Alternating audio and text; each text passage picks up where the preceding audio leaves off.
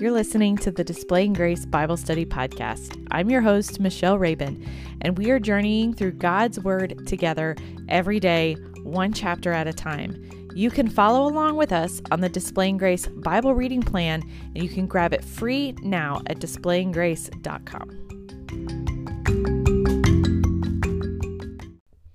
Hey everybody, welcome back to the Displaying Grace Bible Study Podcast. Today we are in Job chapter 22, the chapter I refer to as prosperity peddling.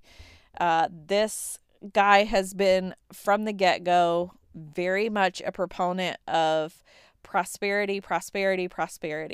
And we've talked about the prosperity gospel. We have talked about the falseness of that and the false gospel that is. And so here we're seeing why this is dangerous and why we have to be very careful as to who we are listening to and what they are preaching to us.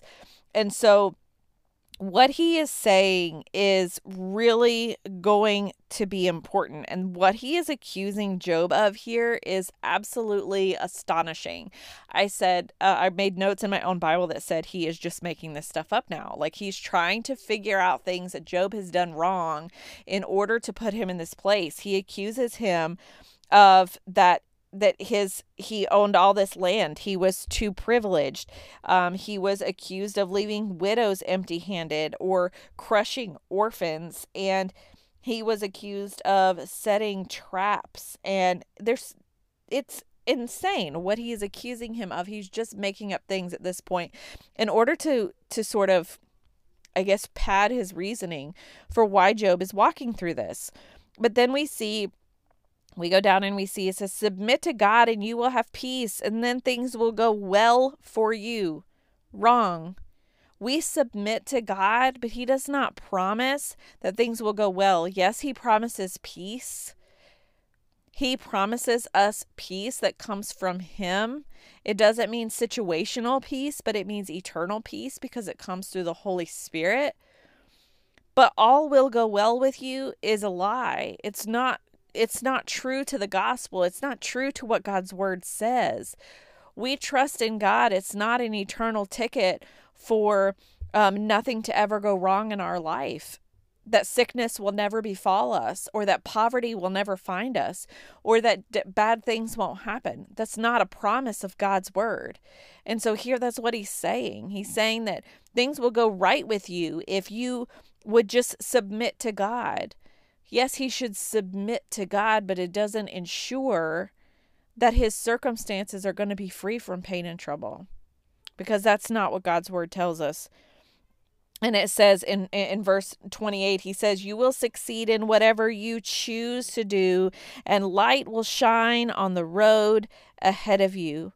And we can get this also steps into very, if I name it and I say it's mine, then it will be mine, into that territory, because that's not scriptural either. So we have to be very careful here when we're reading this and what we're seeing, because he is not right in his understanding of who God is and understanding of the Christian life. We serve a sovereign God who has a perfect plan and a perfect purpose. And when we see someone walking through difficulties, when we ourselves walk through difficulties, we cannot assume to know whether or not what they're walking through is because of sin, or if God is strengthening or stretching their faith.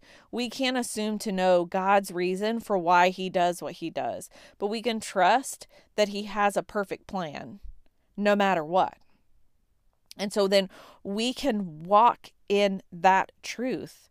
And that's a key truth, and it's essential. It's something that we have to hold on to with every fiber of our beings. But if someone is telling you that you can name that thing and you can claim that thing as yours, you need to hold it up against the light of God's word first. If someone is telling you that if you submit to God, you will receive whatever you want and whatever you ask and whatever wonderful thing, your life will have no problems and sickness won't befall you, you need to hold that up against the light of God's word and what God's word says. Because we will walk through things in this life as believers. We will walk through trials. We will walk through troubles. We will walk through hard times. But we can trust that, number one, Christ has overcome the world. Christ has overcome our trouble. Christ has overcome our pain.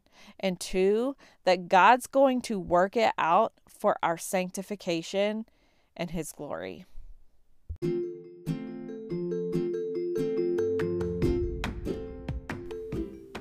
Thank you for listening to the Displaying Grace Bible Study Podcast. We cannot wait to share God's Word with you in 2020.